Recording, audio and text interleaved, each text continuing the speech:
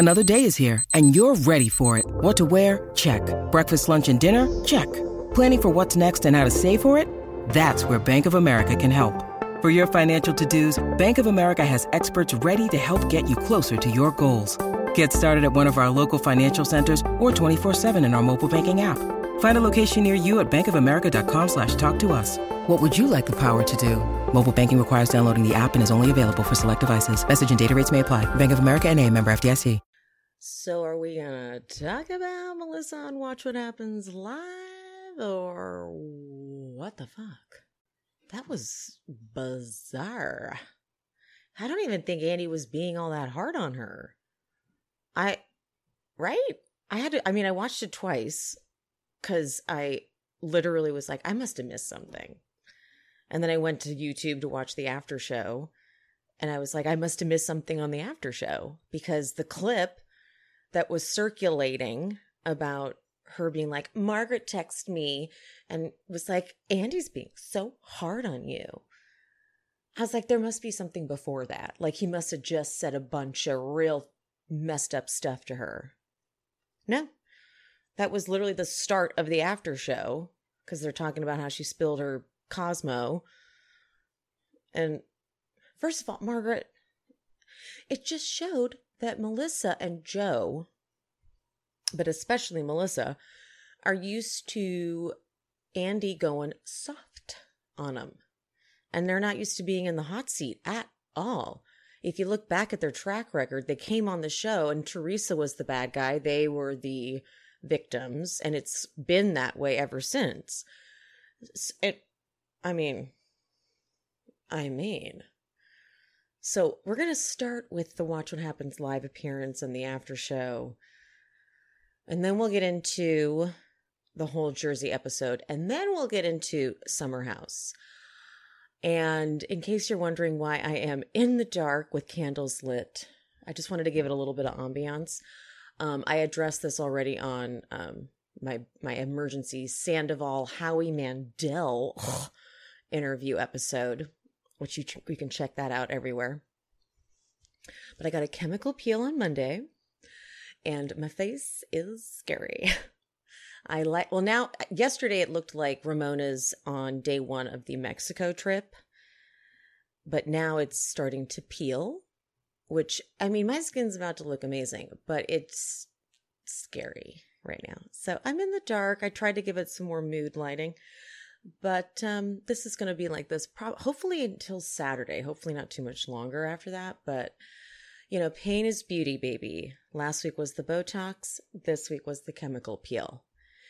And BravoCon, guys, November 3rd through the 5th. I'm going to be there this year. I am not missing out. I'm so excited. So I'm starting now. I'm already getting ready for my sister's wedding in August, and this is just even more motivation, because then after my sister's wedding, I have August, September, October. I'm going to be looking so hot. I might even get like extensions in my hair. Maybe I'll do like a whole glow up by that. What am I kidding? But maybe I'll do extensions. Who knows? Spray tan for sure. But yeah, Vegas, baby. Here we go. So yeah. Without further ado, let's get into this episode.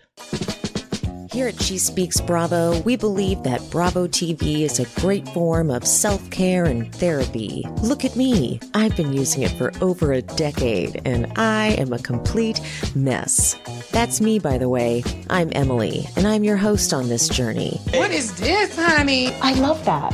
If you're not already subscribed, get subscribed and hit that notification bell, because I'm releasing new episodes at least 3 times a week. You fool. That's my opinion! I talk Bravo, I talk true crime, and sometimes I talk a little scripted. So whatever you're here for, I hope you enjoy the show.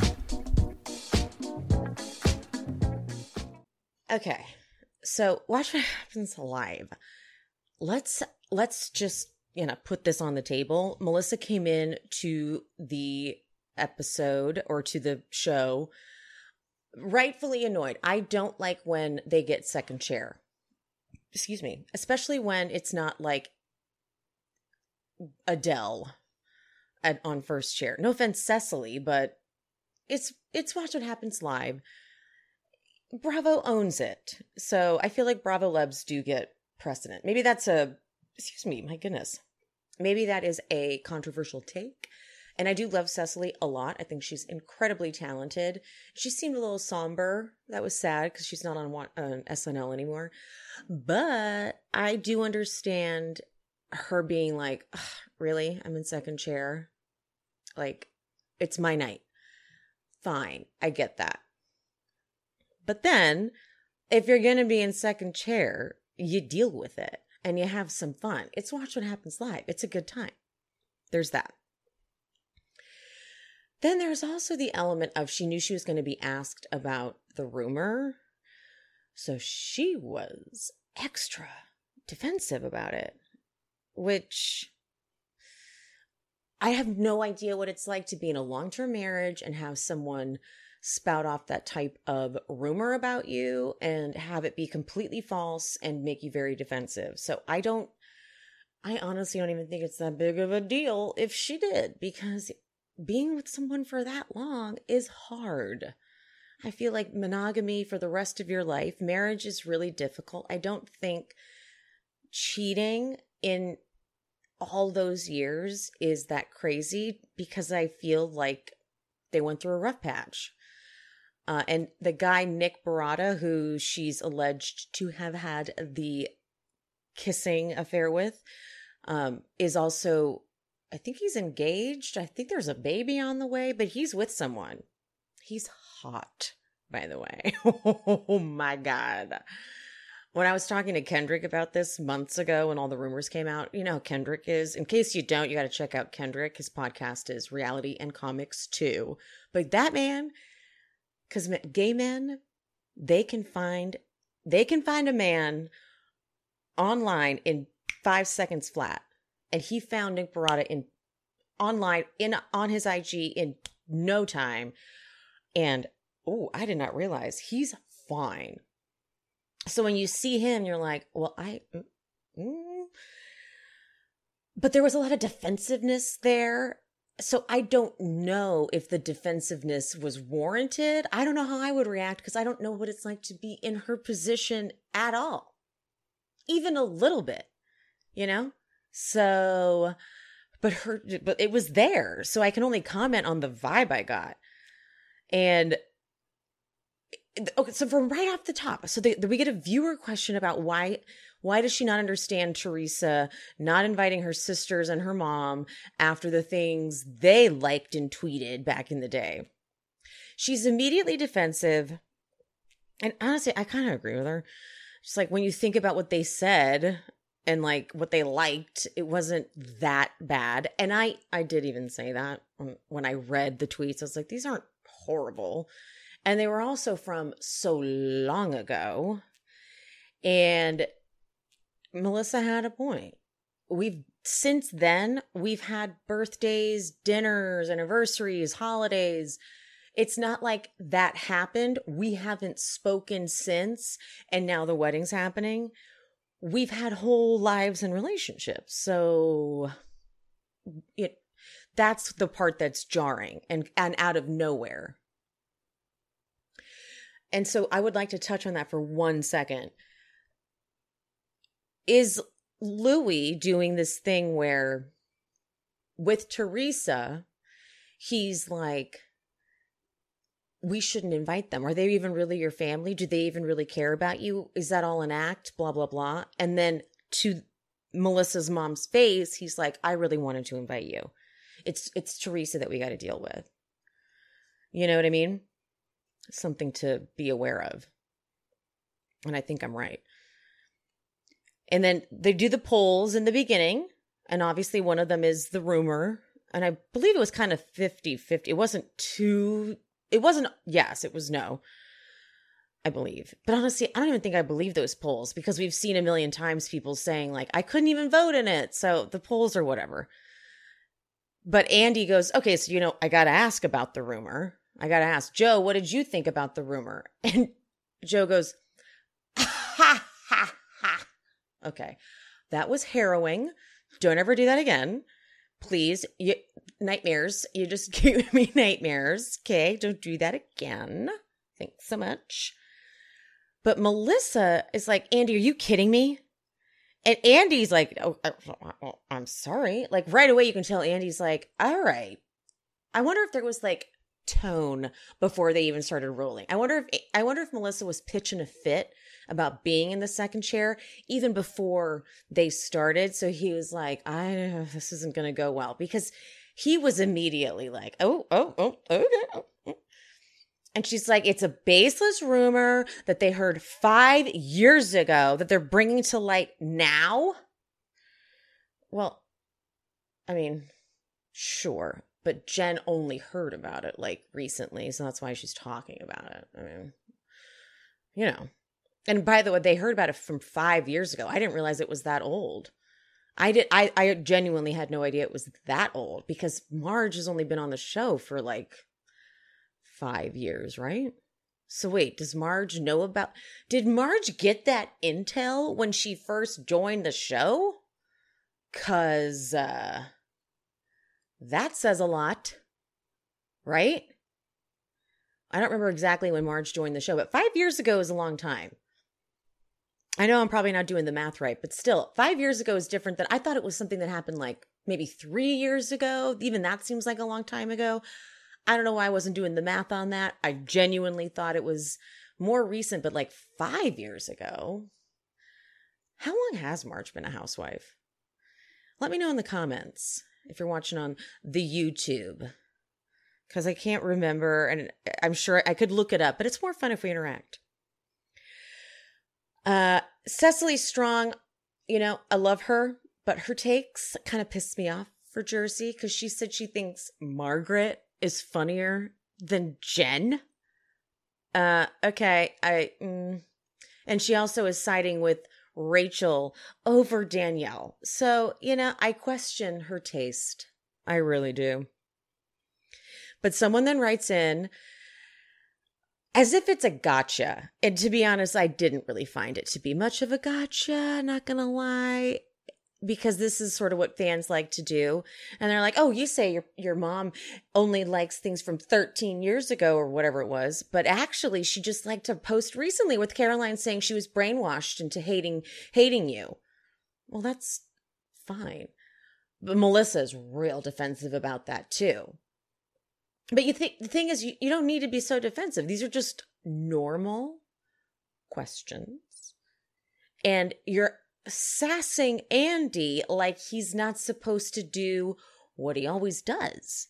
So I'm like, watch your mouth, okay? Watch your tone and watch your mouth. Then Andy asks a viewer question. This is a viewer question. Why are you still friends with Marge when Laura got the cheating information and specifics from her? Melissa stutters. Because it's untrue. And Andy goes, I know, but if it came from Marge. And then Melissa interrupts me and goes, but are you listening to what I'm saying? This is a woman who wants to be on The Housewives and auditioned 3 times but didn't make it. And Andy, I don't know if he played dumb on purpose, but Melissa wasn't having it. Because Andy goes, she did? And Melissa goes, yes, Andy. Oh, you know this. What were we watching here? And then Andy goes, I know, I watch a lot of tape, so I'm sure I saw it. And she goes, you've seen her a couple of times. And then death stares him like, don't try me tonight. Oh my God. You look like you forget who signs your checks. That's what you look like right now. His jackhole of the day was Howie Mandel for not doing his homework. And the clip they show is Howie going, who's Sheena? Exactly. That's the clip they should have shown. Because fuck you, Howie. God, fuck you, dude. You're so rude. You don't even know who Sheena is, one of the main players in this whole thing, one of the cast members on the show. So, okay, at the after show, though, they start the after show, and that's when Melissa's like, Marge texts me that you're going hard on me. And so she's not listening to what Andy says. Andy goes, oh, she texted me too saying that she wants to tell me the story about Laura. And she thinks that Marge texted him to say, you're going hard on Melissa. But so she doesn't hear what he actually says. She's like, yeah, okay, see? Why are you being so mean to me? He's not. He's truly not. And then Andy pitches it over to Joe, almost expecting to be ganged up on. I don't know if he was kind of hoping Joe would add to this bratty moment Melissa was having. But he goes, Joe, am I being too hard on your wife? And Joe saves himself at least. And he goes, not at all. You answered those questions, baby. And Andy's like, I kind of thought he'd have your back there, but guess not.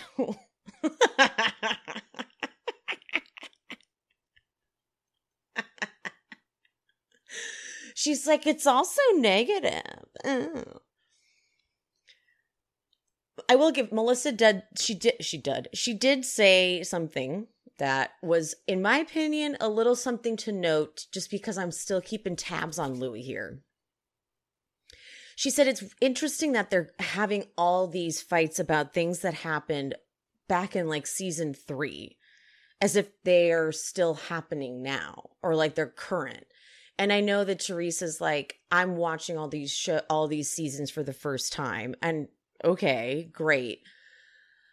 But there's an element of it that freaks me out, that like that Louis kind of going like, see, look, they don't love you. They don't love you. But then the way he is to their face is like, she doesn't get it. She doesn't get it. I'm trying to tell her. She doesn't get it though. She doesn't get it. It's triangulation and it's isolation. And that is concerning. Now, don't get me wrong. Melissa and Joe have a lot of flaws that they have never owned up to, a lot of them. And so there's the flip side of this is like, yeah, but you guys really do need to own up to some shit. So I'm just wary of this is what abusive men or partners do. So I'm just wary of it.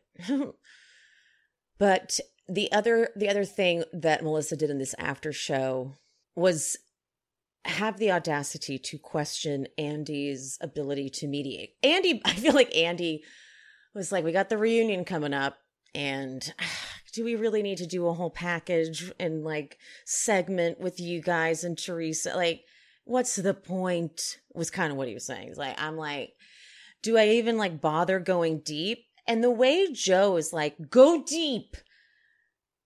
I want to translate that. That translates to, that's my only storyline. So if you don't go deep, then I got nothing at the reunion. So we might not be back next year. That was the vibe I got. But Andy's like, I mean, I don't know though. Like, there's no resolve. And Melissa goes, well, right? Because like, you're not a therapist, are you? I mean, are you certified? Now, listen, you need to watch the mouth, okay? You got to watch it. You back it up, all right? Because it's too much. It's pissed me the fuck off. Listen, it's not good. It's really bad. And now Andy's like, bitch, I've been doing this for 13 years. Okay? I think he said 16. So, and Melissa's like, well, I mean, yeah, but you know better, like therapists in Jersey, like, you know better, right? Okay. Well, you're a mess. You're a mess. You're a mess. So I don't know what the hell happened. It was one of her worst. We just saw a side of her being such a spoiled brat. And it kind of negates the things that she likes to call Teresa, like difficult. I'm the nice one. I'm the nice one. I don't know, because Teresa wouldn't act like that. Teresa's a lot more like straightforward, but she's not sassy like that. And she's not like pouty like that. So, well, there we go. That was telling. When I found out Cozy Earth wanted to sponsor the pod, I was like, Oh my God, the synergy of this. Cozy is my number one goal in life. And I'm on a quest to find loungewear that is cozy, obviously, and flattering. So I used my own code, She Speaks, at CozyEarth.com to purchase the loungewear set that they have. It's on its way. I will let you know how it goes. I'm very excited. What I did receive from Cozy Earth, though, thank you, by the way, Cozy Earth, were their sheets. I got the sheets that are made from viscose from bamboo. They also do come in linen. And I talked about it last week. These sheets, I like a soft, cold, a little bit of a cool touch. They're temperature regulating, so that's why they have that cool touch to them. Easily the best sheets I've ever felt in my life, hands down. It is no wonder Cozy Earth has been on Oprah's favorite things list, like 5 years now. So Cozy Earth also makes bath products, also made from viscose from bamboo. This is responsibly sourced too, by the way, which is important. Their bath products come in a plush collection and also a waffle collection. I'm about to just be getting everything on the Cozy Earth website using my code. So, okay, right now, Cozy Earth provided an exclusive offer for my listeners today. 35% off site-wide when you use the code She Speaks. So go to CozyEarth.com, shop around, get 35% off when you put in my code She Speaks at checkout. I did watch the after show. I might have missed one of the segments or something. There's just so much content to take in with when there's the show itself and the after show. It's like, oh, for crying out loud. So I did take it in, but I will get to like the stuff that in my opinion, the stuff that was most important was what Laura said. They get into more of what Laura said in the after show, but we'll get to that towards the end. So let's get into the episode. Melissa's pop-up that Danielle is showing bougie kids with a Z. I didn't realize she spelled it with a Z. You know. Danielle says that Melissa's always been good to her, so okay. Jen shows up, most likely to support Danielle more so than Melissa. I'm going to give Melissa this. Her body, her hair, her face, she's hot. Like her body in that halter dress with the pony. Yeah, she's hot. But Jen to Melissa with like a big old smile on her face. She's like, I just wanted to ask you, like, are you okay with me and Dolores being bridesmaids?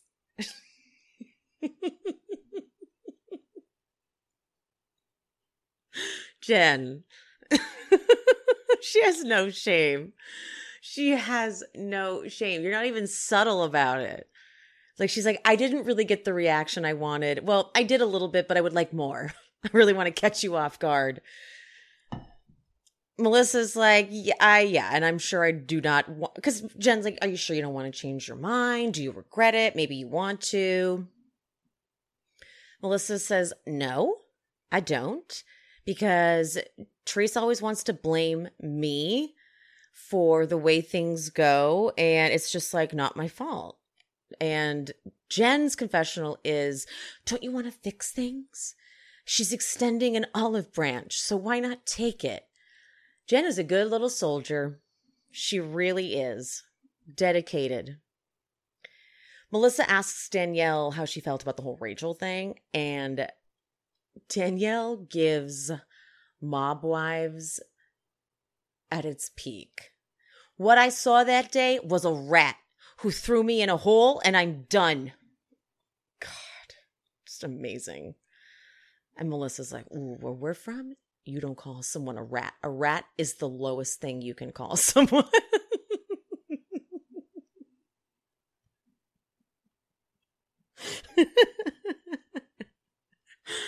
Thank you, Jersey. Let's get back to a little bit of this like mob shit. I miss it. I do. I miss an essence of it. You know, Caroline went a little too far sometimes, but this is working for me. This shit, yes. Let's go to some Jersey shit like don't call anyone a rat. A rat? Ooh.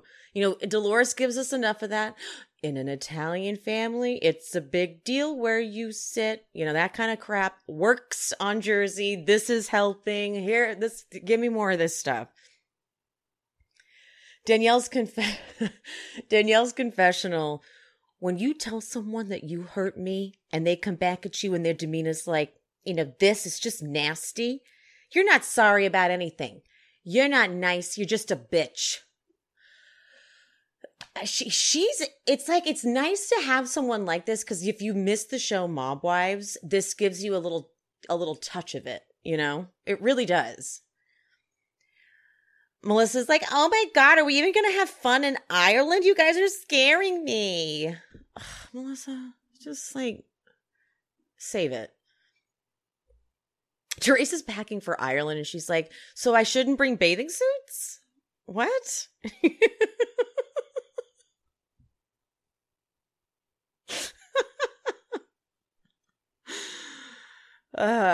Polly's house, we meet his brother David and his brother's wife Monica and their amazing Irish accents that require subtitles.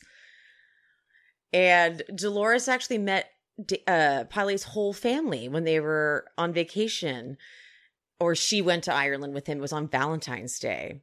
The photos that they show, though, are those heavily face-tuned photos that Pauly was posting. I think he's eased up a little bit because we gave him so much shit. He's real hot in those Facetune photos. I gotta say, he does not look like those Facetune photos, though. If Dolores was dating that guy in the Facetune photos, different story. But no offense, Pauly, you shouldn't do that much. It's catfishing. Honestly, the way he was face-tuning his pictures was catfishing. She obviously saw him in real life and knew what he looked like, so that's fine. But I was expecting him to look like that, and then when I saw what he really looked like, I was like, oh, whoa, that is totally different. I don't think he's an unattractive person. I'm trying to be nice about it. But he doesn't look like those face-tuned pics, okay? Bottom line. Monica does remind Dolores about those cobblestone, and everyone talks about the cobblestones in Ireland. So no Louboutins, but you know they're going to wear, you know they're going to try. They're going to break an ankle, but they're going to try. Dolores does admit, and I thought the same thing. I'm like, Ireland? When I heard that they went on a cast trip to Ireland, I'm like, the who? The Jersey women went to Ireland. Just the accents on top of those accents. I just don't. But okay.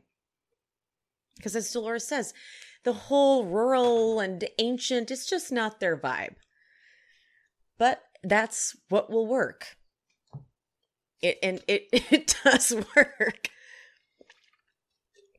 Teresa and Louis, they talk about the whole fight with Joe and Melissa at Rachel's house.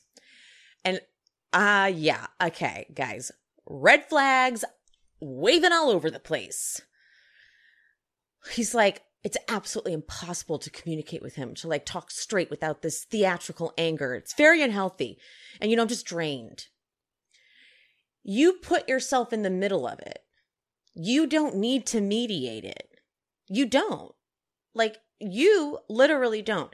Teresa has been handling it.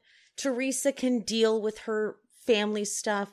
Like, for example, my brother, soon to be brother-in-law, but my sister's boyfriend of like almost 10 years, he would have never tried to get in the middle of times that my sister and I were fighting and be like, I'm just so drained, I can't talk to either of you.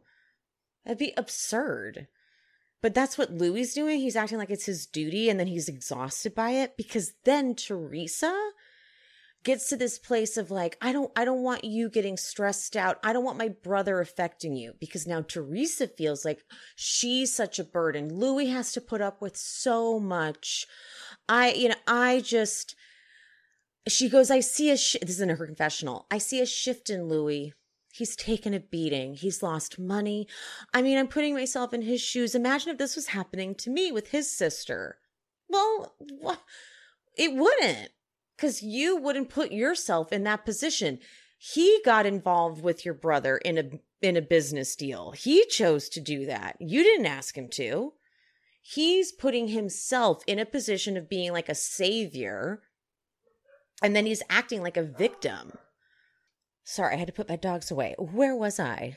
But yeah, he's acting like this is some sort of duty. I got to do it. This is what happens when you're with Teresa. This is what you have to do. But it's not. But it makes Teresa feel like she kind of owes him, which is another thing that abusive men or partners do. You know? I'm just very concerned. These are real textbook signs of it. So, but Teresa's like, I'm going in with good spirits and good vibes. But what is Louis? He goes, don't give away any of your power towards like the darkness, you know, just let it be. All right, Louis, chill.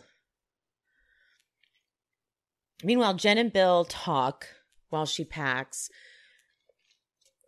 And she brings up, anyone who's been through therapy or at least has done one bit of therapy, like one session, knows what it feels like when the therapist says they're impressed by something, or even that they kind of give you a bit of a compliment. She's like, Dr. Judy was impressed that I didn't tell people about the infidelity. And they flashed to Dr. Judy saying, it's good that you could see the bigger picture.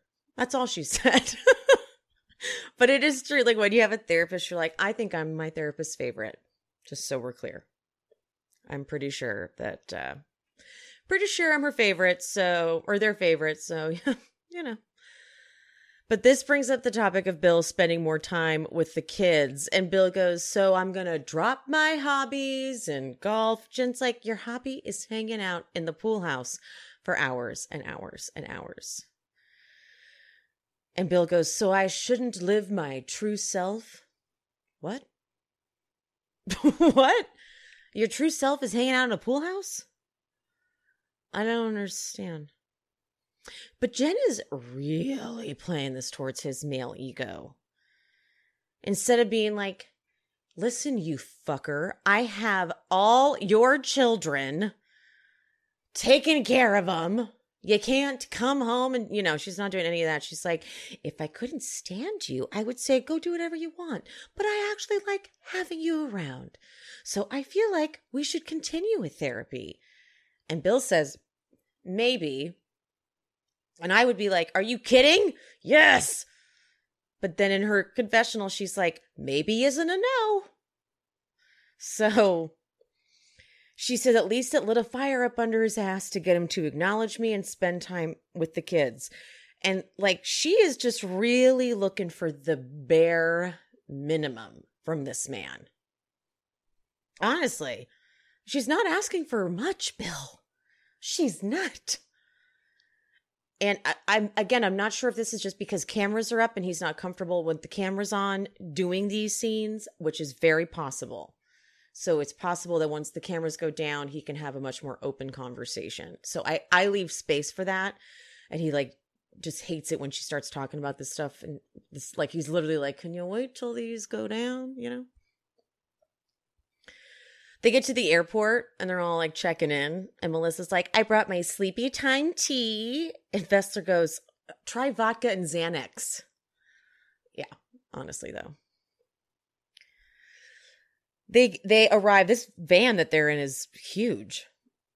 Melissa's, of course, the cat. I would be concerned about a haunted castle. Not gonna lie, a big old castle. Yeah, I'm concerned for sure because I'm afraid of the dark as well. I always have this light right here. If you're watching on video, this salt lamp always on, never off. This is because I record in my bedroom because it's the best audio. And yeah, I'm always as soon as I go into the darkness, I'm like, I feel the ghosts. They are here. They are talking to me. One time sorry, I'm laughing because I laughed at myself because it was so real, but I knew it was stupid. I was this is when I lived at my mom's house. So I was like, I don't know, like 21 maybe. And my mom's house is kind of big, sort of big. And it's like creaky and it has, it just has haunted vibes to it. And I always had a little bit of a dim light on. And the light shut off. And I was too afraid to move. And I felt a fucking spirit. I just felt it in the room. And out loud I went, "What do you want?"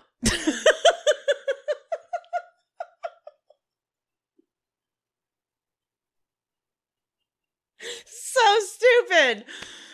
But then I got scared that it was gonna like answer back, so I hid under the covers. So stupid. So yeah, I'd be afraid of that castle. Okay, I would be. No way I'm sleeping in a room by myself. Actually, I don't like sharing rooms though. What am I saying? I would just turn my phone on and I would just have TV going at all times on my phone, streaming. Duh. But yeah, I'd be afraid of the haunted castle. Dolores announces the room situation. I'm very happy Dolores is getting a good room because she does. She's always super cool with just whatever room causes the least problems. Teresa's going to get her bitchin' awesome room because she's the bride-to-be. And then they're going to pick names out of a hat. Then Jen Fessler tells an awesome story about how she slept with James Gandolfini. What? That was crazy. That was crazy. She could not wait to tell that story. When she goes in her confessional, she goes, "But he was in me more than once." That is a weird thing to say, but yeah, get it. They get to this castle, and for sure this fucking thing is haunted. 100% this thing is haunted.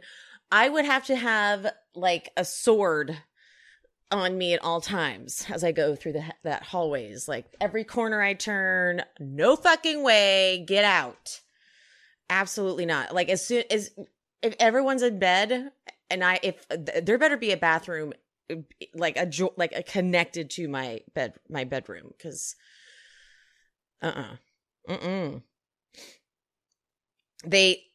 Jen does get the best room though. And Marge is like, "Oh, this is great.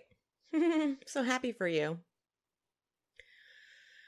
Anywho, they sit down for lunch. Gorgeous, gorgeous everything though. The castle's beautiful. Don't get me wrong. The castle is awesome. And it's very funny to have these like Jersey broads in a castle. It is. It's perfect because it just like doesn't make sense.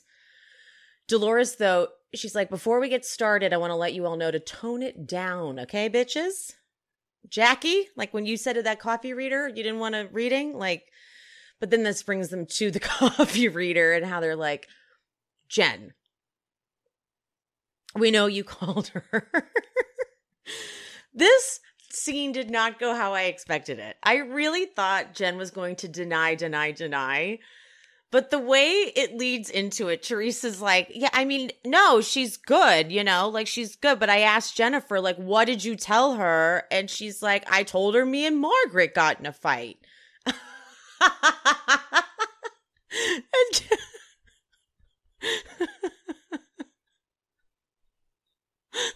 So Jen's like, Jen's confessional. She's like, when she said the word endorsement, I was like, fuck, did I tell her that? I'm sorry, you got to give, that's funny. I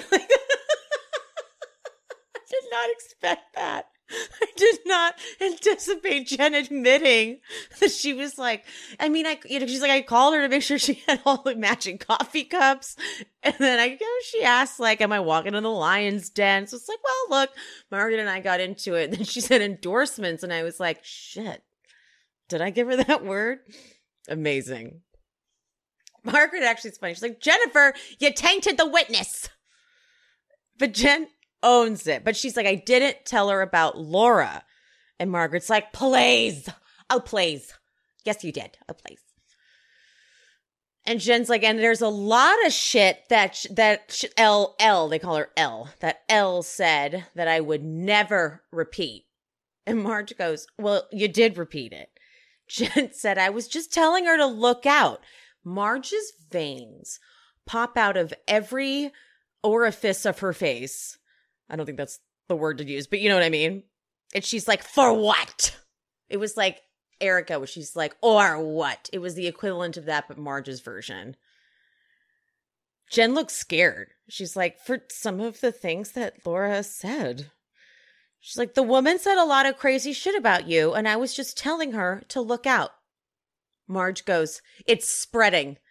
Jen goes, it's not spreading. It's just repeating what she said. That's the definition of spreading. It's a funny episode. It's literally the definition of how you spread something. It's not spreading. I just repeated what she said to me to someone else. Oh, so that's spreading. She's so stupid. This is amazing. Rachel and Danielle or Jackie are so like, we got you, Marge. They're like, that Laura woman is not credible. We don't know what's coming out of her mouth. But Danielle is dying to know. Dying. And Jen in her confessional, she's like, I think Marge hates that I know everything Laura said and she can't do anything about it. And I love every minute of it. I'm living for this. This is what I say. If you're going to villain, have a good time with it. And that's what Jen's doing. Jen's like, yeah, she fucked me over last season, so I'm going to relish, whatever, in it. Okay? I'm just going to enjoy the hell out of this. And that's fun. She's owning it. She owned that she called her the coffee reader. She's owning that Laura told her, I got dirt on some woman who screwed you over last year. And so I said, tell it to me, baby. Yeah, that's right. I'm being shady. Respect. Okay, they go off to get ready, and there's the weirdest music cue, considering they're in Ireland. And we've also this isn't like even the music they used for Jersey. This is like, did they accidentally use like an Atlanta track? It's like, hot girl, hot dress, hot summer day. Make my whole competition make me want to run away. Can't hear the whole car. It was so weird. I'm like, an Irish jig maybe, or like a fusion with what they normally use for Jersey, but it was like a club beat. It made no damn sense. No damn sense. And they're not even in a hot place. Hot girl, hot dress, hot summer day. We're in Ireland. They picked the wrong, I swear someone hit the wrong track. And when they went to like check the episode, no one caught it. And then and then someone saw it live, they were like, oh, fuck, damn it. We forgot to change that song out. God damn it. Danielle goes to Jen's room and she's like, tell me what she said. Tell me right now. But Jen has to pretend. You got to put on a little bit of a show. You got to be like, I couldn't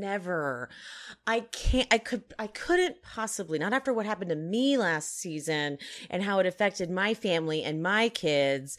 No, I couldn't possibly. Okay, so it was about somebody we both know. She made Teresa and I swear. And then Danielle's like, so it's Melissa. And she's like, Margaret told Elle about a rumor that Melissa was in the back seat with a guy making out. And then Danielle realizes that Margaret really does have an arsenal.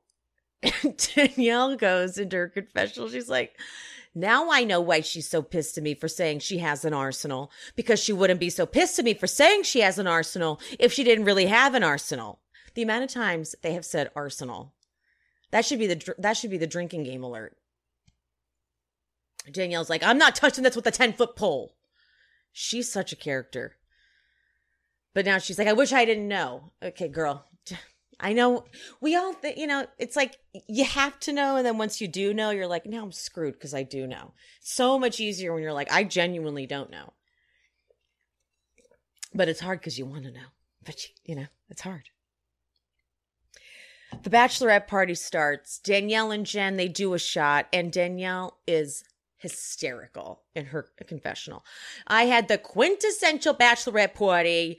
I had the penis straws, the penis cups, the hoo-has were hanging out everywhere. Then they go to Marge. I did not have a bachelorette party. But my entire life has been a bachelorette party. I've slept with enough men. It's fine. Shut the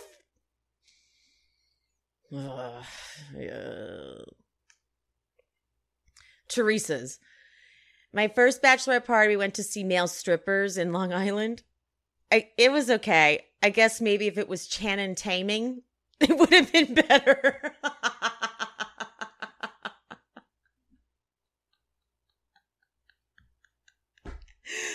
Oh, it's so fucking funny. Channing Taming.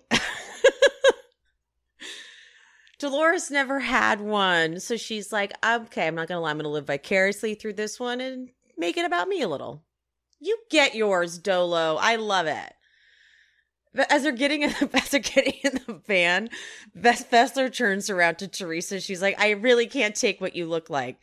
And Teresa goes, do you like it? I didn't want to be fancy. I love this so much. They get to the pub. This is a nice looking place. It looks fun. Danielle plays a fun game. Thank God Joe passed. But someone brings up like who sends sexy pics to their man while they're away. And Rachel's so boring. She's like, why would I? I mean, he knows what it looks like. I'm like, wow, okay, Jesus. But Danielle goes, what if I take a pic of my boob and you send it to Joe? She doesn't take a pic of the whole boob. But thankfully, Joe responds and goes, who is that? So he passes. But then we get to Jen Fessler brings this up, by the way. She's like, have you guys got your dresses? How do you feel about being bridesmaids? And Teresa says, I'm not going to lie. I was nervous asking him. I didn't want any problems with my brother. Okay, here we go. Because, he had a problem with, like, me not inviting your mom. If he had told me it was a problem, I would have said, oh, right, okay, you're right, no problem. Oh, God, I can't do this. I was like, no. Oh, my God. I cannot go down this road again. But Melissa's like, okay, but when they asked you why, you said, well, there's a history. And it gets into like, Teresa's like, well, there's a history. And she's like, yeah, but you and I have a history. And Jen, a couple shots in, Jen over here is like, yeah, but you're there through obligation. Oh. Melissa's like, okay, because Jen keeps trying to explain it. She's like, you need to stop talking because you're putting your foot in your mouth. All right? Teresa has to tell Jen, I got this. I can handle myself. She's like, you're making it worse. Teresa's like, I didn't even think about it. And I thought, like, if I had invited her, I'd have to invite everybody. Meaning, I did not want to invite your sisters, okay? Because your sisters are messy. Your mom, I love, is clearly what she's saying. Here comes old Rachel in her confessional, which isn't her fault. She was asked, and they edited this in. So I sometimes don't even like mentioning confessionals in these scenes because it's producers that do it. But she says, like, my sister-in-law's mother is invited to everything. So I don't see what the problem is. She's just a know-it-all. She's young. She's very young, actually. But Dolores, this is why you love Dolores. She goes, I am agreeing with Teresa. Call and say, hey, why isn't my mom invited? And if then when she says, fuck you, I don't want your mother there, then you can run your mouth. Yeah, that's right. Yes, you can. Tell her. But then Teresa goes like one step too far. She's like, I'm the coolest fucking sister. Just don't, but this is true though, but don't make me look bad. I never throw him under the bus, but he throws me under the bus. Now we're pushing it. Now, like, you're baiting that, because like by saying that, you're throwing him under the bus. By saying, I don't throw him under the bus, but he throws me under the bus, you're like throwing him under the bus, kind of, And then Melissa, all right, yeah, you're the worst. He's the worst. You're the best. And Teresa, I never throw him under the bus. We're getting to dangerous territory. Dangerous territory. Melissa's confessional is Teresa takes zero accountability. And I just want to say, Melissa, do you though? This entire time, it's only ever been Teresa's fault. Even in Watch What Happens Live, she's like, all I wanted was to fit in with this family and be loved by this family. And I couldn't figure out why they didn't love me. And once I stopped caring about that, it's just been so much better. I'm like, but I feel like you were passive aggressively doing things to make Teresa not like you. And then being like, what? What am I doing? And you're not owning that. And like, I'm not saying Teresa's innocent, but like, you haven't taken any accountability either. So it's just like two rocks going and hitting each other constantly. It's like, you're not going to get anywhere. So I hope you're done. And Andy's like, I don't want to talk about this. I don't want a segment on this. Okay. You guys better find a new storyline, Melissa and Joe, because I don't even want to go there at the reunion. For crying out loud. So, in the after show, they go into what else Lara said. She heard the Evan rumor way before Teresa brought it up on the show from Margaret. Obviously, all of this is stuff she heard from Margaret. Marge contacted people in Westchester to find out about the infidelity with Bill. Duh. Marge will stay up till 3, 4 in the morning, and Joe will be like yelling at her to get off the iPad. And Danielle even questioned, like, well, how the hell would she know? Like, how would she know that? And Jen's like, I would imagine, like Joe would say, like, tell your friend to stop staying up so late, looking up people and trying to be messy or whatever. So Danielle, I have to give her credit. She doesn't seem like she's buying everything hook, line, and sinker just because they're telling her this. She's got some ability to decipher, like, this could just be some real bitter friend. Teresa says she didn't tell us about any of the Dolores stuff. So there is some Dolores stuff, but she didn't tell them the Dolores stuff. And Dolores goes, yeah, she clearly knows everything. She knows everything because they've been friends since they were like 12. But Dolores didn't seem shocked or confused or freaked out or mad or anything about it. Maybe it almost like she was almost too calm. Hold on. I gotta touch on that for a second. So last week,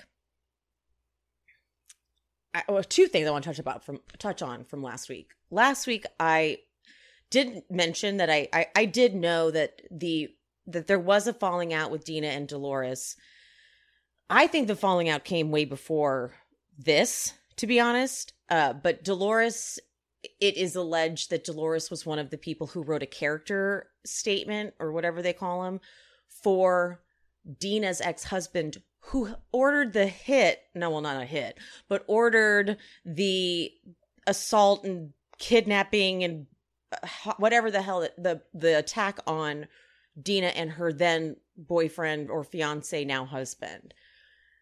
So when they finally got enough proof to arrest Dina's ex-husband and we were able to trace it to him, we're able to trace the attack to him, Caroline and apparently Dolores wrote character statements like, he's a great guy, don't be too hard on him. So I did want to point out that I did know that, but knowing that and like, I just didn't even talk about it, but isn't it wild how like calm Dolores is able to be about how she did that?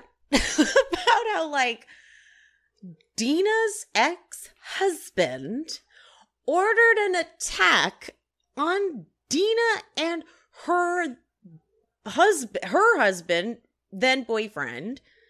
They were, in case you didn't, I'm sure you know this, but I'm just going to say it in case you didn't know, they were tied up, beaten. A couple things were stolen, but it was mainly to terrorize them. It was clearly like a scare tactic, right?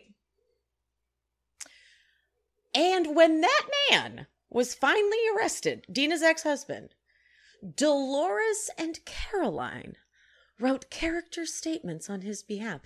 And when that woman, Dolores, is asked about that, what happened with you and Dina, she's able to go, just a falling out. Just a falling out.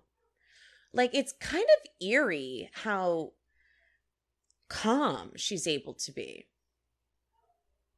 You know, her dad was the chief of police in Patterson.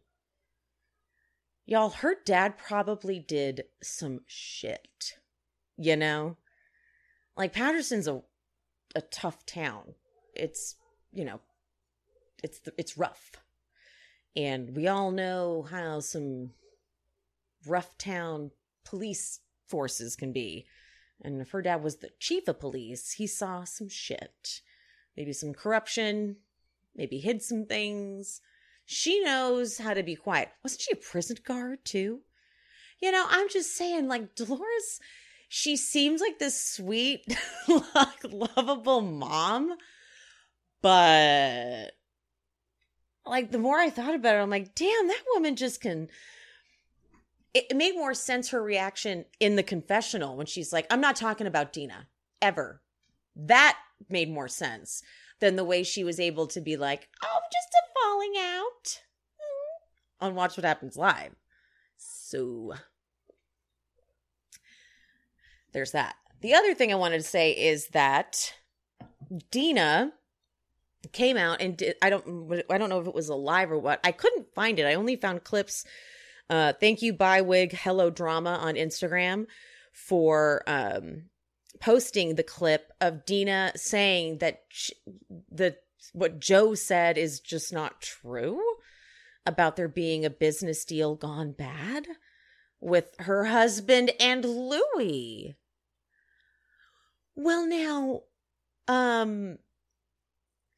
that's kind of wild because she's saying that, like, Joe outright lied. Why wasn't that brought up at Watch What Happens Live, actually? Because that's a big fucking deal, right? That's a big deal. That Joe said, Dina's husband called me and is like, Pizzagate Part 2. He was all, you know, he said it with so much assuredness. Ew. They better bring that up at the reunion. Because that's an all-out lie, but they're not allowed to talk about that, like, on their social media or anything, because they all got gag orders. So maybe they're keeping that for the reunion. But even Andy would have asked that. I'm surprised viewers didn't ask that. I'm sure some people wrote that in, and maybe they're leaving it for the reunion. I don't know, but that's like, for Joe to outright lie, because even I said, like, why is he like citing blogs when he heard it from the horse's mouth? He's like, the blogs are saying that they're not going to the thing. But I'm like, why would you even need to cite the blogs if you heard it from Dina's husband? So it kind of, but he just lied. So someone's lying. How about that? Someone's lying. Oh, I grow tired. Oh my God, there's just so much. It's exhausting. They're exhausting me. My God. All right. I'm going to take a quick break and then we are going to get into Summer House. Okay? When my cats are healthy, they are happy, and that makes me happy. But, you know, I'm not a mind reader, so I obviously don't know when they're unwell. Helping me keep tabs on my cat's health is just one reason I use Pretty Litter. Pretty Litter's ultra-absorbent crystals trap odor instantly, no more cat bathroom smell, and let me just tell you, this is not a joke. It is confusing how well these things work. It, like, disappears into the crystals. I've just gotten so accustomed to scooping with traditional clumping litter. Scooping the litter is usually, like, disgusting, but it's not with Pretty Litter. I'm just really confused as to the sorcery of these crystals. It's this super light crystal base that it minimizes that dust and that mess. The crystals last up to a month, So you're scooping less and you don't have to go to the trash can as much. But I mean, I'm telling you, you're scooping less because usually I would miss a day before with my old clumping litter and it would be a disaster. But because of these absorbent crystals, it's like not the same. It's been very confusing how well this works. I don't get it. I'm not mad about it. I just don't get it. The coolest thing about Pretty Litter, though, is that it changes colors to help monitor early signs of potential illness in your cat, including urinary tract infections, potential kidney issues. This would have really come in handy when I took my cat Tiger to the vet recently and they asked what her urine has been like. And I said, what? I don't know. Would have helped if I could have said, according to this chart, of the color chart of the Pretty Litter chart, this is what it, you know what I mean? It would have really helped. Pretty Litter also ships free to my door in a small, lightweight bag. I never run out of it. And I don't have this like huge container taking up all this space in my house. Pretty Litter helps me keep tabs on my cat's health and keep odors down. You and your cat are going to love Pretty Litter as much as we do. Go to prettylitter.com/she-speaks to save 20% on your first order. That's prettylitter.com/she-speaks to save 20%. prettylitter.com/she-speaks. Terms and conditions apply. See site for details. Before I get into the episode, I would like to address something. And I'm pretty sure that we collectively are on the same page here. I don't like this. I don't like when this happens. So Danielle DM'd me. She replied to the promo I made for last week's episode. And she said, I know you're responding or reacting or whatever to a very edited episode. But Paige and Amanda were not just talking about me confronting Lindsay when they said that they got to see the real me. What they didn't show at that dinner was I was also just like being really funny and being like kind of like a stand-up comedian and stuff. I took it to mean, she didn't specifically say, but I took it to mean like not in relation to Lindsay, just like in general, kind of like being funny and making everyone laugh. And that is to give it more context to what Paige and Amanda were saying. Were they still very much happy that Danielle was upset with Lindsay? Yes, I would like to still say that was very much what they were happy about. But it does give us Summer House editors do have a tendency to do this. When I've spoken with other producers on other shows, they said that Summer House has a bad habit of doing this. Like if you notice, you won't see the person say something, but they'll insert the quote, if you will. So they can pull someone saying whatever they want them to say in that scene from any scene. And it's like almost a bad dub a lot of the time. Like you're like, that's clearly not from this scene. You can even tell by the way the audio sounds that they're not even like at the beach in that. And here we are in a beach scene. So I just wanted to give that clarity, even though I still do think that it was pretty clear that that's what Paige and Amanda were excited about. That they were, because then the first thing Amanda said to Kyle was, Danielle said that Lindsay, she like started gossiping as soon as she could. So it's not like they were not happy about that. But still, I would like to give that context. And it is important to remember on Summer House, because it was a good reminder that the editing is very skewed and that they very much tell a story that they want to tell using the tricks of editing, such as inserting a quote from a different scene into a scene just to tell the narrative they want to tell. And they do it on a lot of shows, but Summer House, I've heard from multiple people that's one of the worst offenders. And I'm usually pretty good at catching it, but I didn't notice it until last year.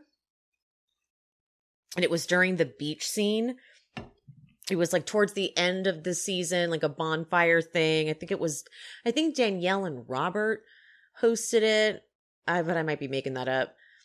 But I wouldn't see almost anyone's mouths actually saying the lines.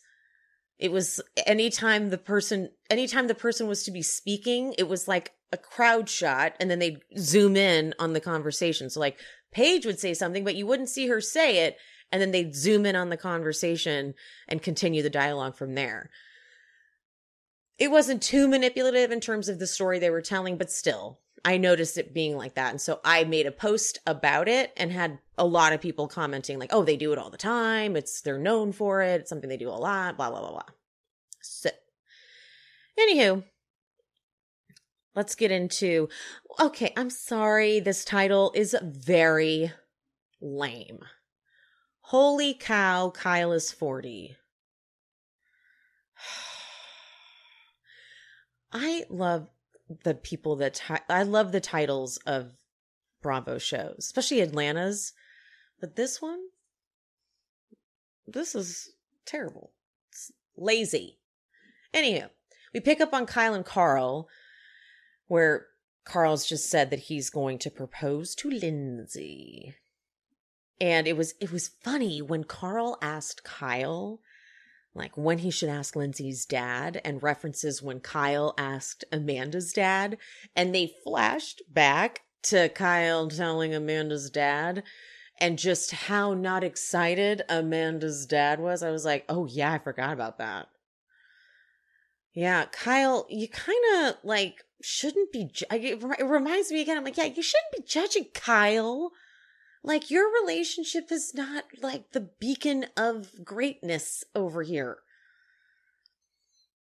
Carl said, he's like, I'm in love and I want to take this step with my best friend. I think he says that in a confessional. And I want to say something that I realized as I was watching this very scene.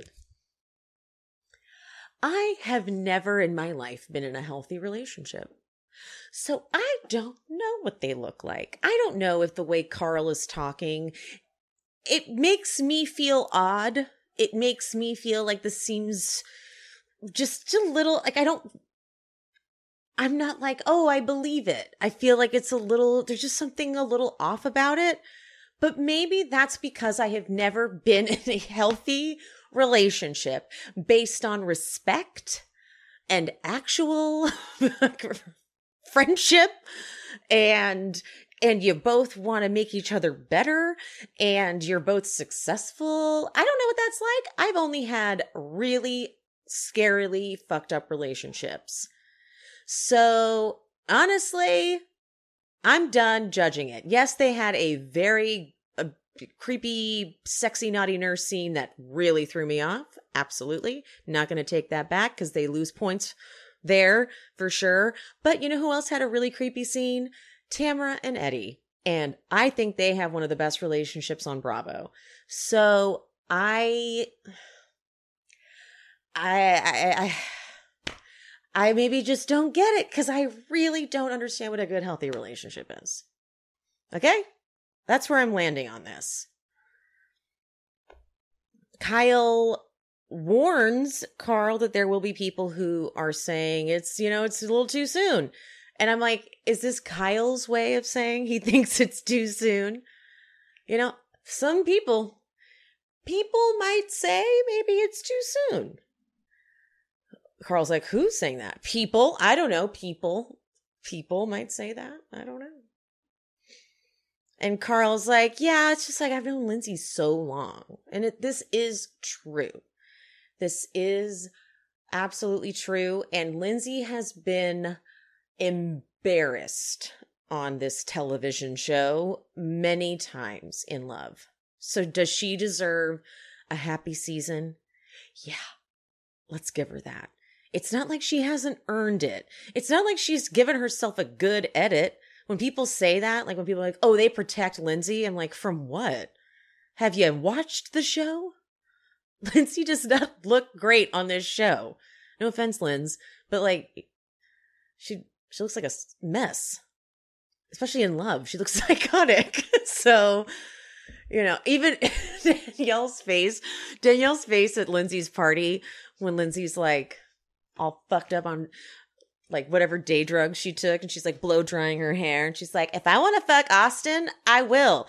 And Danielle's literally got her hands over her face, and she's like, can you please not? Because we're really barely hanging on to you being somewhat okay in the situation. But Lindsay is just wild. That's just Lindsay. She's wild and crazy. And for people like Paige who are so controlled, she's so in control. It's very much, it's probably a deep insecurity that she's manifested a coping mechanism for. And that's what it is. It's being in control. And so someone like Lindsay, it's like, I don't get you at all. And I don't get why me not getting you doesn't freak you out and make you want to like change. So, ooh. Paige goes into the room with Sierra and Maya. Maya is ready to throw Sam right under the bus. But I get that Maya's kind of Danielle-like, where she is super loyal. And so she's like, man, Sam was really grafting. Is grafting the thing she said? Is that like a slang term? I don't know. Grafting at Corey. She was working hard. And I could tell she was trying to get Sierra and Paige pissed off. But Sierra's like, I'm looking for something serious. And obviously Corey doesn't really fit the bill. But meanwhile, Corey and Craig are still sleeping because they went to bed at 4:30 in the morning. Hi. So the girls go in there to slap them with tortillas. And it is, noon. But they're already awake. There's a delivery of 30 bales of hay. The guy's like, hi, I'm here to deliver 30 bales of hay. Sure enough. Craig and Corey are doing zero to help. They're just upstairs like, nope, not our show. We are guests. This isn't what we're doing. Okay.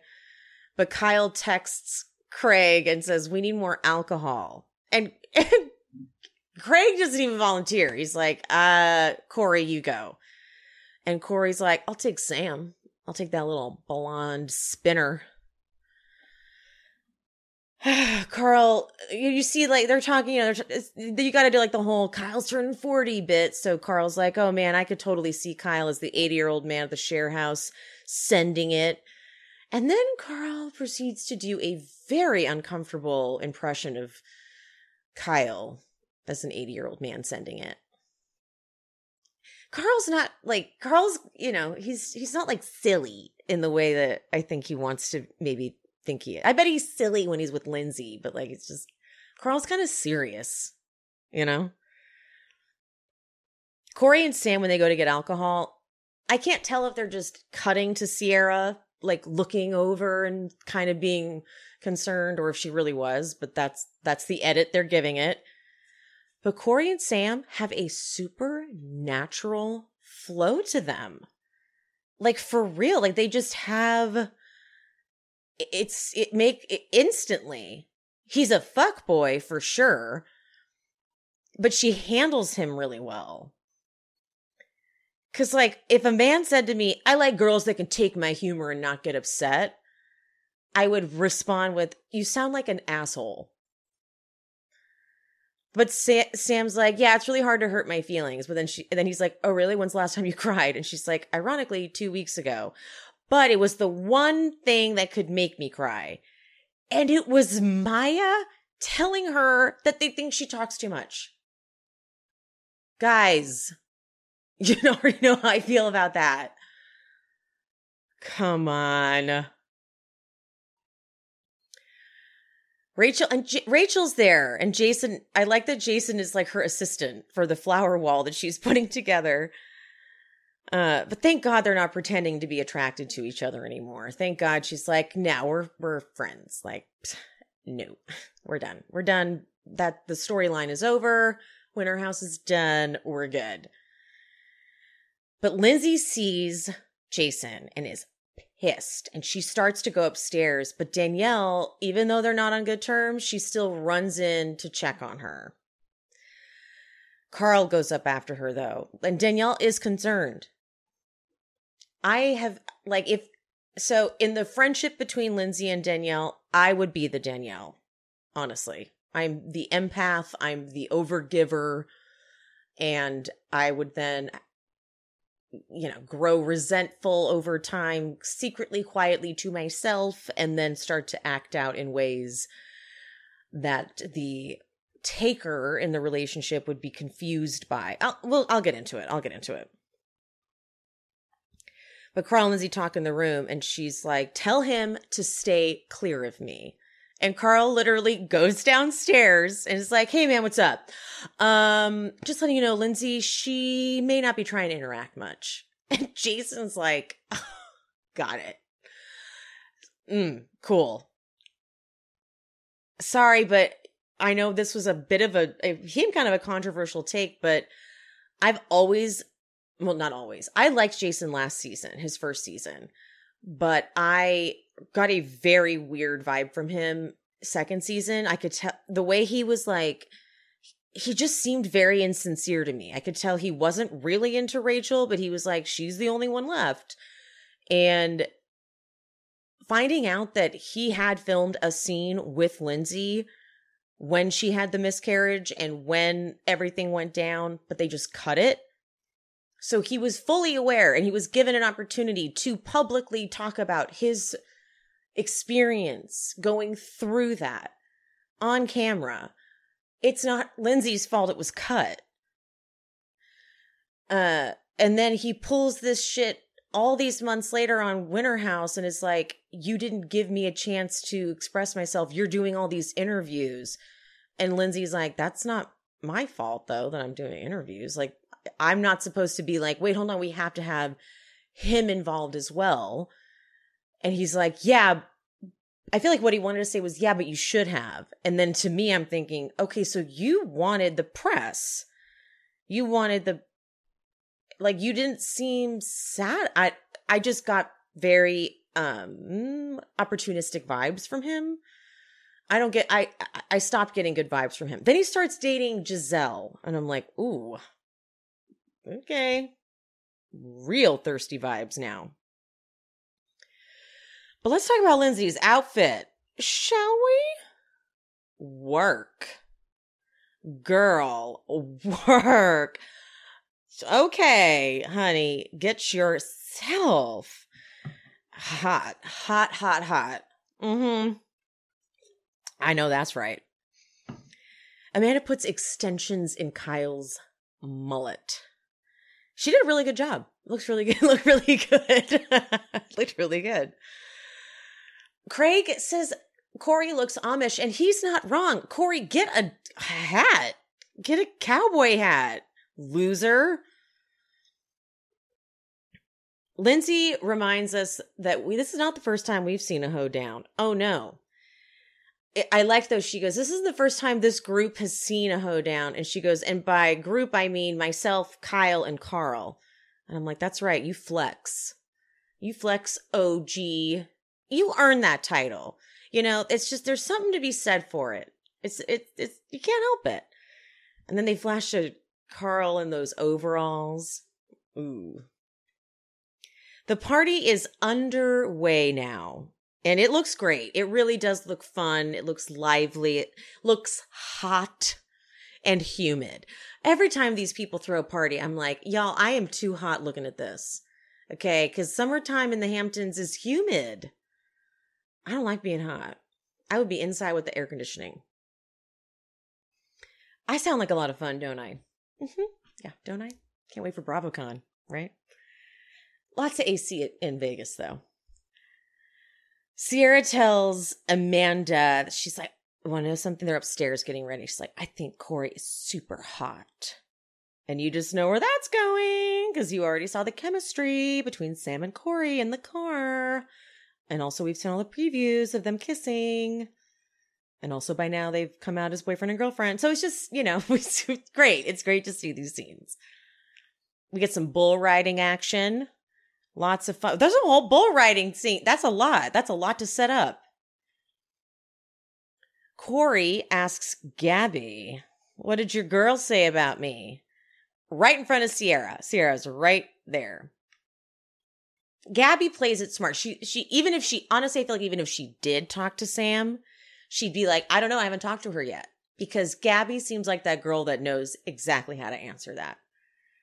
So even if she had, she's like, I don't know. We haven't talked about you yet because you're not important. How about that? Huh? Because I know your type. Apparently, Corey talked about spitting in her mouth, and wouldn't you know it, Sam just said that was her thing. For the record, please don't ever, not my thing. That just sounded absolutely disgusting. But the fact that they both are into it, perfect. Perfect. Sam goes over, grabs Corey to do a body shot. Gabby gives us a little voiceover of their astrology. She says Sam is a triple Gemini. Does that mean her sun, moon, and rising are Gemini? That's crazy. I don't really know exactly all this terminology she spouts out like this because I only know like old school stuff. And then Corey's a Leo. And yeah, fire and air, baby. That's it's not incompatible, but you know, air and fire signs. I like a Leo. I like Leo men. I'm a Pisces. I have no fire in my chart. I'm all water and air. I'm so sensitive. And earth. So sensitive. So I like a Leo. I like an asshole. That's who I like. I like an asshole, toxic person. Okay? That's my type. All right, moving on. Sierra looks on and sees the flirting and she's like, nope, not doing this. Not giving you this storyline, okay? We're not playing no more of these triangles of love, blah, blah, blah, blah, blah, okay? No thanks. Lindsay does a body shot off Sam, and I was like, ooh, this is hot. Do more. Danielle and Sierra talk a little bit about Lindsay. A little bit. Danielle says she feels validated in how she feels.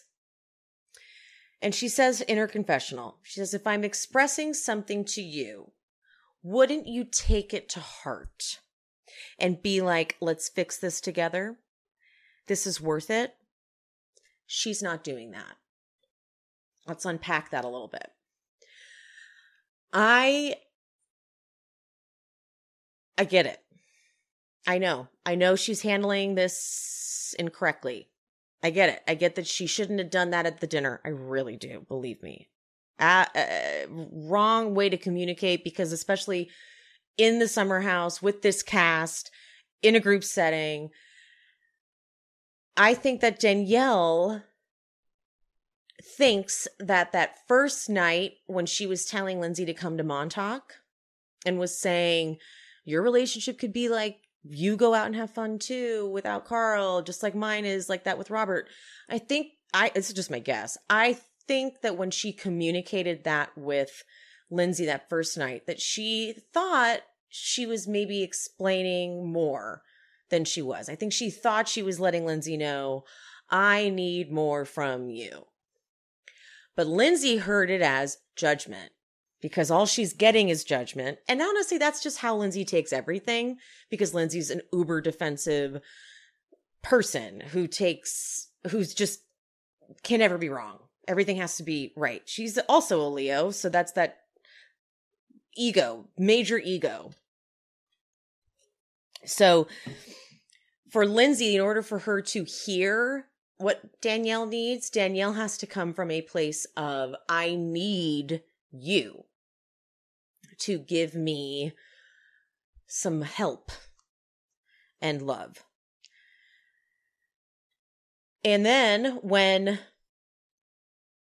that didn't work, when Lindsay didn't hear her that first time, then Danielle tries the next tactic, which is not good, which was, I'm going to now tell you in front of all these people that I don't like the way you handled that, because she's already hurt for something that she didn't get, which was in her mind, she thought she communicated it great. She didn't, but she thought she did. And when Lindsay says, there's no reason for me to even go to Montauk without Carl, for Danielle, it was like, ouch, stabbed to the heart. Oh my God, I'm being neglected. But none of these things are being really communicated to Lindsay in a way that Lindsay can hear her. But Danielle thinks she is. So now she's had this conversation with her at this dinner where clearly she's upset. But all Lindsay feels is that she's just been attacked in front of all these people. Like, Danielle, you know of all people that I am not going to hear this. How dare you? Now you owe me an apology. But for Danielle, who never asks for anything in the friendship, for her, she's like, I finally have a need. And you're not going to go out of your way to come ask me, hey, dude, what's going on? Like, what's happening? What's wrong with you? Like, what do you need? Instead, it's, now you're not going to talk to me. For Danielle, because I relate to this so much, where I would create a dynamic in a friendship where I would be coddling to the friend, because what I was doing was, this is just me, I was recreating my relationship with my mother. And you don't realize you're doing, it's kind of like how you end up dating like your parents, you know, like I was creating a relationship like I had with my mom, where my friend would turn into this person that I was constantly trying to get their praise from and their love from. And I did that by giving them all the attention. And my mom has narcissistic tendencies in a lot of ways, and you can never please a narcissist. And so I was finding these prototypes of people in these relationships, and I would eventually grow super resentful. And we would have this awful falling out because I would change the rules, basically. I would be the one to change, because I would go, you know what? You don't fucking treat me well. You never give me anything. But for them, they're like, I haven't changed. You've changed. And it's like, I have. And what I learned in the last round of that type of friendship was, I can't resent this person for what I set up. They're just doing what I let them do. I've got to kind of show them some grace, if you will. Like, you know what? Here's what I need now. And if that doesn't work, I totally get it. And it's heartbreaking too, because sometimes you're like, fuck, I just don't think they have it in them. But rather than come from a place of anger, I had to come from a place of, this is something I do need. But the problem was, I would start to come from a place of anger first. So they would be like, ew. And then we get in a fight, and then I'd be like, all I wanted was this. And they're like, well, you didn't have to yell at me. And then it would become a mess. So I relate to Danielle's mishandling of something that could be so simple. But I feel like when you're learning it for the first time, like when you're learning, like, hey, wait a minute, I need this. You don't articulate it well. You don't respond well. And you want your friend who you've always been there for to just get it.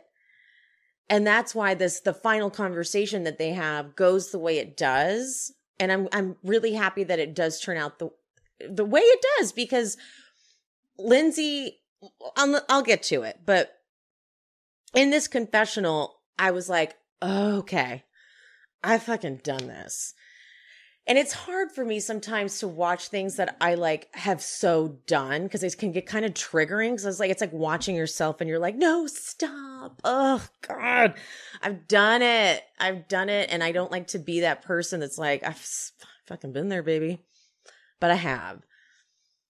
And so I'm glad, I've not turned my back on Danielle this entire time. Even though she's not been handling it perfectly, I still I understood it. These are two friends, and friendships can get really complicated as romantic relationships at times. They're just relationships, I'm going to keep going because we obviously get further into it.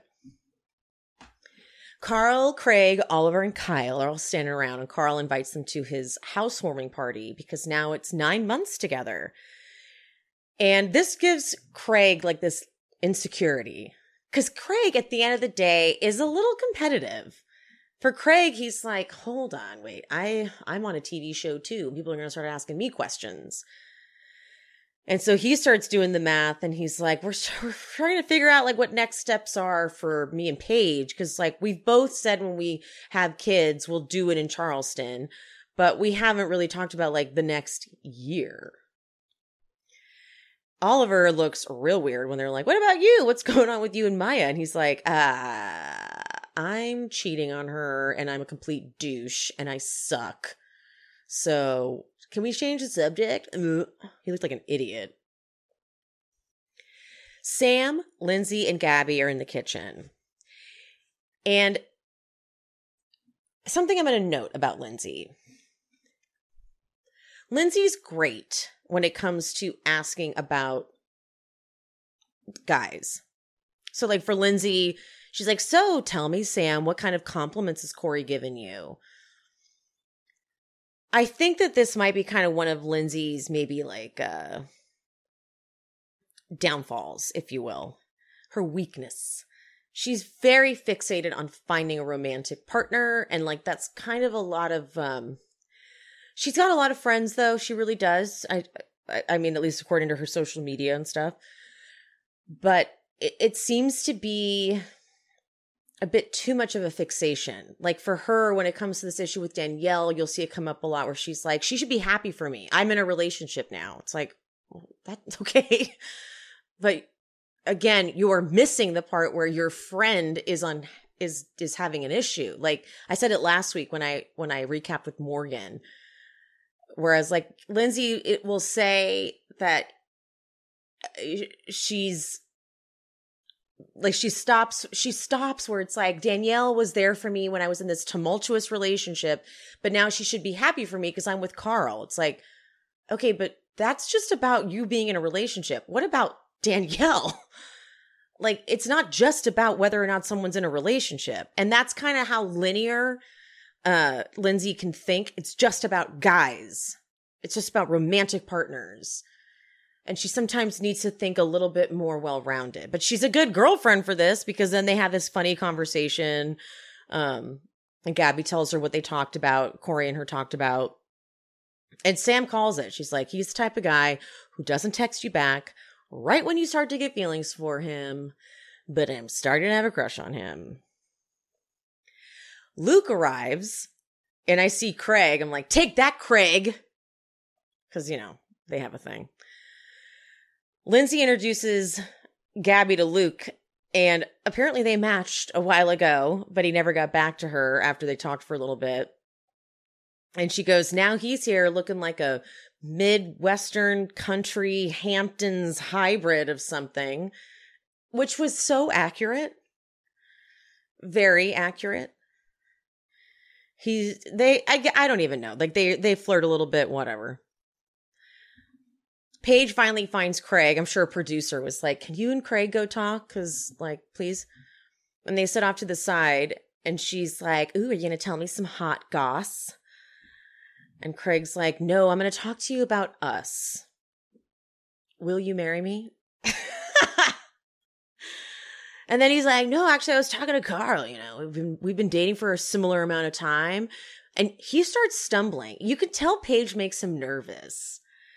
And he's like, and Kyle's like, well, you know, we've known each other like a long time, but like we've been together, you and me been together like the same amount of time as him and Lindsay. But like Kyle was like, oh, but you know, they've known each other this like longer, but like still, you know, maybe like, we're asking about us. And I told them when we did settle down, like it would be in Charleston. And Paige interrupts like, wait, are you proposing at a hoedown? Cause it is confusing where he's going with it. You can tell he is spiraling. And he's like doing the, where are we? What are we doing? Where are we going? And Paige is so uncomfortable with these conversations. And he's like, we've just never talked about the middle chapters. And she goes, I feel like we've been dating for a year. I'm about to turn 30. I mean, I always thought I would be engaged by the time I'm 30, but now that I'm turning 30, I don't want that. Like, we would date for another year before you would even propose. And Craig's like, 2 years? You went from a year to a year and a half to 2 years. I don't like that. And then she goes, are you trying to propose in 6 months? I'm like, what is happening? What is happening? This is amazing. Craig's like, I'm happy right now and I'm happy doing this for the next year, but when would you be ready to move to Charleston? We haven't talked about this. And he's like, but also, like, if I were to propose, I wouldn't expect you to move. And Paige is like, no, if you propose, we need to live together. So, it goes hand in hand. And but then she's sweet. She's like, to be clear, I'm not like avoiding it. Like, if you were to propose now, I would absolutely, yes, like it would happen. But then she's like, but I have no friends in Charleston. I have no career. And then she starts crying. She's like, I don't want to leave my mom. Oh, it was really cute. And then Craig's like, I would come to New York. And she's like, really? And he's like, at the end of the day, I love Charleston, but I don't love it more than you. He's like, but I know you love New York more than me. So that really settles that.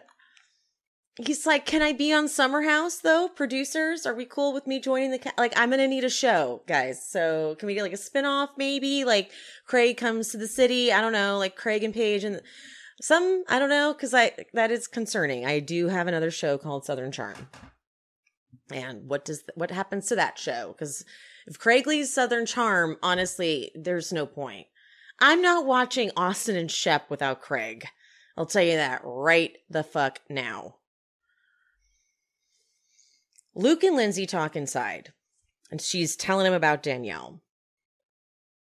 And she's like, she has strong opinions about my relationship with Carl, and she attacked me at the girls' dinner, and that is not the way to have a serious conversation with me, and she's correct. It's not. Valid. 100% valid. Absolutely. I am not taking that away from Lindsay. She's in a house. Danielle knows this better than anyone. She's in a house with nobody. Nobody's in support of Lindsay, truly, except for like the new people and Danielle and Carl. And Kyle just finished screaming at her, and it's a lot. It's a lot. So Lindsay's not going to hear Danielle. And so they're just missing each other. They're speaking the wrong language.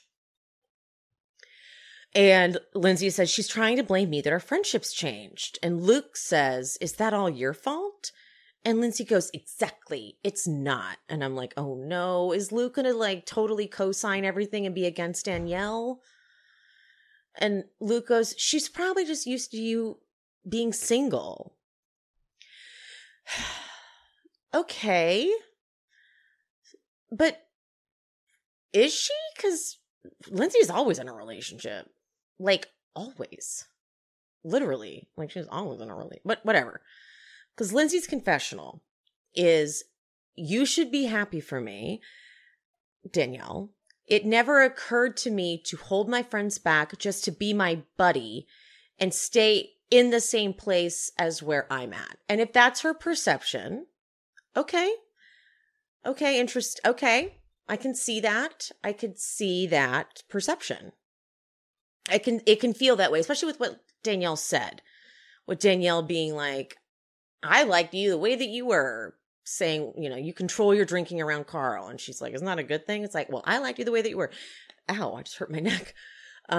It can really feel like that's what Danielle was saying. It can feel like she's like, I don't want you to evolve into this like married couple, not going out partying in Montauk with me at 3 a.m. So fine. Then she thanks Luke for talking to her, and she's like, we're like the Cinco Amigos. And I was like, who are you talking about? So her, Luke, Carl, was she talking about Robert and Danielle? I hope so. I certainly hope so. Kyle comes out for his speech. Amanda's speech was sweet. She says, thank you for keeping me young and also making me feel very, very old.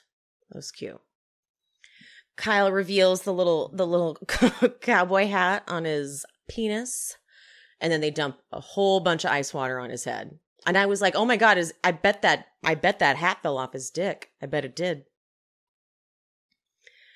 there's like the band starts playing. It's crazy. There's like a whole band. And Corey tries to do like a little role play. He starts it. He starts the role play with Sam, but he's so wasted that he can't keep up with it. And she's like, okay, noted. You can't keep up with role playing. Idiot. Kyle, I mean, it's debauchery. And he's like, this is how you turn 40. And I'm like, oh shit, is it? Because mine is not going to look like that. Chris starts flirting with a girl.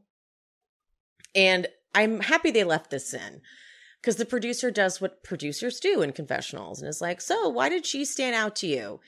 And he is about to say something and do something, like not that he shouldn't do. And the producer's like, stop, whatever you're about to do, stop. And I'm like, okay, he's not gonna be asked back. Like, they're like, well, this isn't gonna work. This guy's an idiot. Amanda tells Paige and Sierra that she's like, I cried because I was trying to sing and I thought I was off key and I started to cry. And Paige is like, I cried too. And then she tells them what she talked to Craig about. Nothing like crying at a party. And then Paige says, she's like, the thought of being someone's wife is scary. And like, why does no one tell you about that? Amanda tries to relate. Amanda, she's like, I know, like when Kyle asked, like if he like was like wanted to marry, if I wanted to marry him, I was like, are you sure you wanted to spend the rest of your life with me? No, you didn't.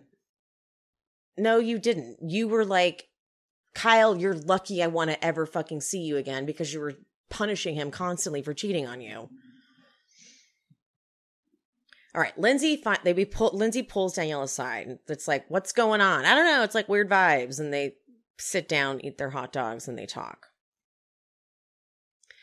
Danielle, she does something this is something I would do. She's like, look, I'm willing to like even shelve things just to check on you and like Jason. And that throws Lindsay off. But this is something I would do because it's a very comfortable place to put my issues aside to go into the caretaker role. I did this with my mom all the time. When my mom and I would get into a fight, and she would absolutely be in the wrong. If I had an opportunity to comfort her, I would take it because then it would get us out of the fight. It would get her to like talk to me again. Oh God, that's sick. Yes, lots of issues to unpack. But this really, I like connected with this. It just was like Danielle went to a place of familiarity immediately. And Danielle says, yeah, I saw you running. I just didn't know why you were running. And it was a nice reminder to know like, okay, like you do care about me. And Danielle's like, and vice versa. You know, I just don't want conversation like that conversation at girls' night to come to that. And Lindsay's like, I felt attacked. And Danielle says, Lindsay, if you think that I would ever attack you, you are so wrong. And it's tough because what's happening here is that Danielle's not hearing Lindsay. Lindsay's saying, I felt attacked. And instead of Danielle going, okay, well, that is not the way I wanted you to perceive it. And if that's like how I communicated I didn't mean to do that. So let me try again or something. Instead, she's like, if you think I would attack you, that's so wrong. It's like, well, she did. She felt that way. You know what I mean? Like that's how we saw it too, just looking at it from an outside perspective. But we're going to continue. Lindsay says that if she wants to have these conversations, like don't have them in front of people. Like if you care, you're not going to tell everyone else around me. And I'm finding out in so many other ways how you feel other than by you. And Danielle says, okay, so why don't you ask me a goddamn fucking question every once in a while about how I feel? We should be friends that check in and have dialogue like that. I don't feel like you hear me or that we have an equal partnership in this friendship. This is kind of making me tear up. Lindsay, our relationship has always been me being there for you. Oh, shit. I told you I'm triggered by this. Because then Lindsay says, and I was never there for you ever, which is like very ego, right? That's a very like ego response. Because they then go to, sorry, wow. Anyway, so whatever. She says, and I was never there for you ever. And Danielle says, you never had to be. And Lindsay says, if that's how you really feel, then why are we even friends, Danielle? If I'm such a shitty friend, then why are we even fucking friends? I just have had this exact conversation. Sorry, it's just so stupid. I am triggered by this. I am. So, this is why, like, as much as I try to have a fair perspective, I am sometimes like, this is just my own experience in life that I'm bringing to the table.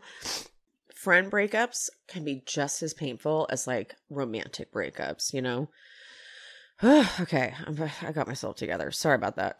Good Lord. Ugh, I hate this fucking season. Okay, I hate it. Because I still think Danielle kind of fucked up in this episode, in this conversation too. Danielle says, I think we're just growing in a different direction since Carl. And Lindsay's like, okay, yes, I'm in a relationship. And Danielle's like, it's not about that. And Lindsay, then what is it about?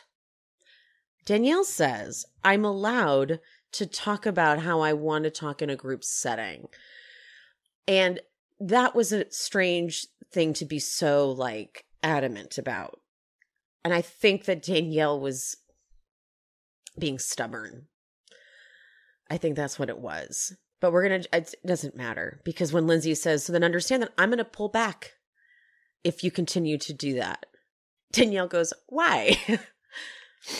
Because Lindsay's point is correct. She goes, in my world, if I had an opinion about your relationship with Robert, I would be a little more respectful about that than like attacking me in a group setting. That's pushing my friendship away.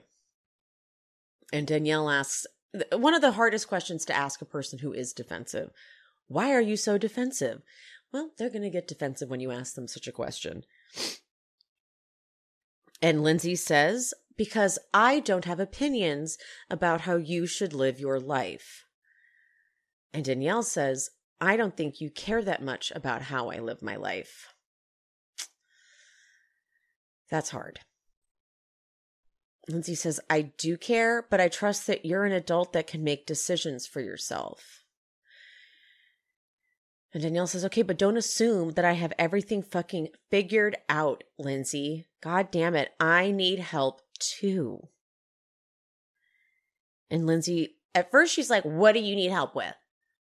And Danielle starts crying. And that's finally Lindsay's like, oh. And this goes back to what I said originally. For Lindsay,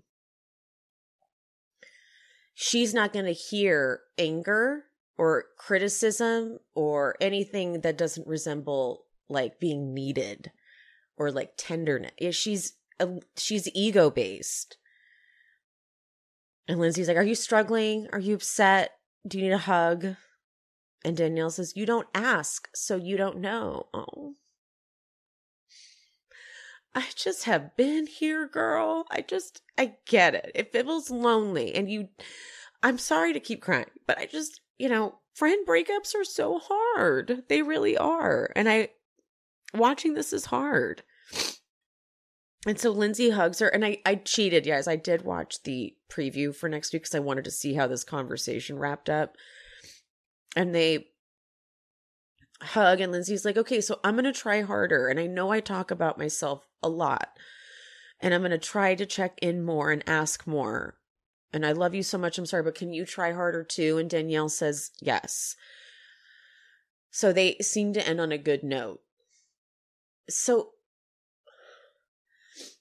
at least for me, when you can get yourself in a situation where you're willing to put yourself totally second in a friendship, that's crazy, right? Like as me now, I don't even kind of get in relationships like that. Not even a little bit. It's crazy to even think that I ever did. But none of my friendships now are like that. Not a one.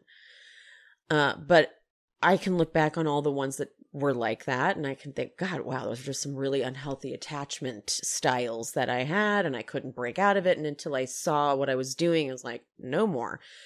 And I even met a few people somewhat recently in the last few years, and the type of vibe they had, and they wanted to get close to me. I was like, oh, I could totally see myself slipping right into that same dynamic with you.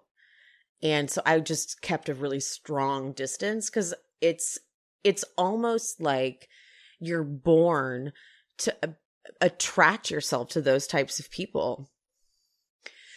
So when you grow out of it finally, like when you finally realize like, oh my God, I'm better than this. Like, this is crazy. Like, why would I ever be this way? It's like you wake up and you go, who would treat me like this? Who would do this? And you resent the person that did. But that person is like, I haven't changed one bit. So what are you mad about? And from people on the outside looking at it, you kind of look like a bitch. And I get why the audience is looking at Danielle, like some of the audience looking at Danielle, like, well, she's turning her back on her friend. She's going with the mean girls, what have you. But I feel for Lindsay too, because I can also see it now from a different perspective as well. And I feel for Lindsay, who's like, what has happened to my friend? Why is my friend doing this to me? What have I done? I've done nothing different. This is just me. But Lindsay doesn't have what Danielle has. And that is, Danielle's an empath, which is I am too. And if anyone out there is an empath, you know how fucking annoying it is to be an empath. When you walk in a room and you can sense everyone's feelings, we would give anything to not feel. And being an empath isn't like a magic power. It's just like we just feel people's feelings and we take them on. And we would give anything to not have that sense about us, to have like complete unawareness of what's going on around us like that. And Lindsay has that. Lindsay's the type that doesn't have that sort of awareness of what's going on around them. So she is confused by the whole thing. So I get why she's like, huh? What's happened here? So I don't think that this friendship is going to get back on track anytime soon, because I think it's just evolved. I think Danielle's evolved to a place where it just isn't going to fit for her. And that's why I'm also so sad. I cannot believe I'm fucking crying over this. I don't think I've ever seen it like from such a perspective, you know? It's kind of like, it's like, this is very therapeutic. I hate this season.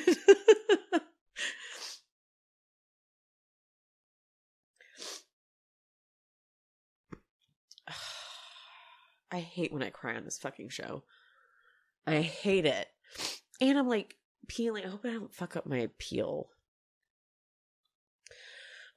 Okay, sorry. I really don't like when I cry on this show over something like this, but whatever. Okay, I'm gonna go now. Love you guys. Mean it. Stay messes. Okay, like me. Literal, total, complete fucking mess. Okay, see you next time.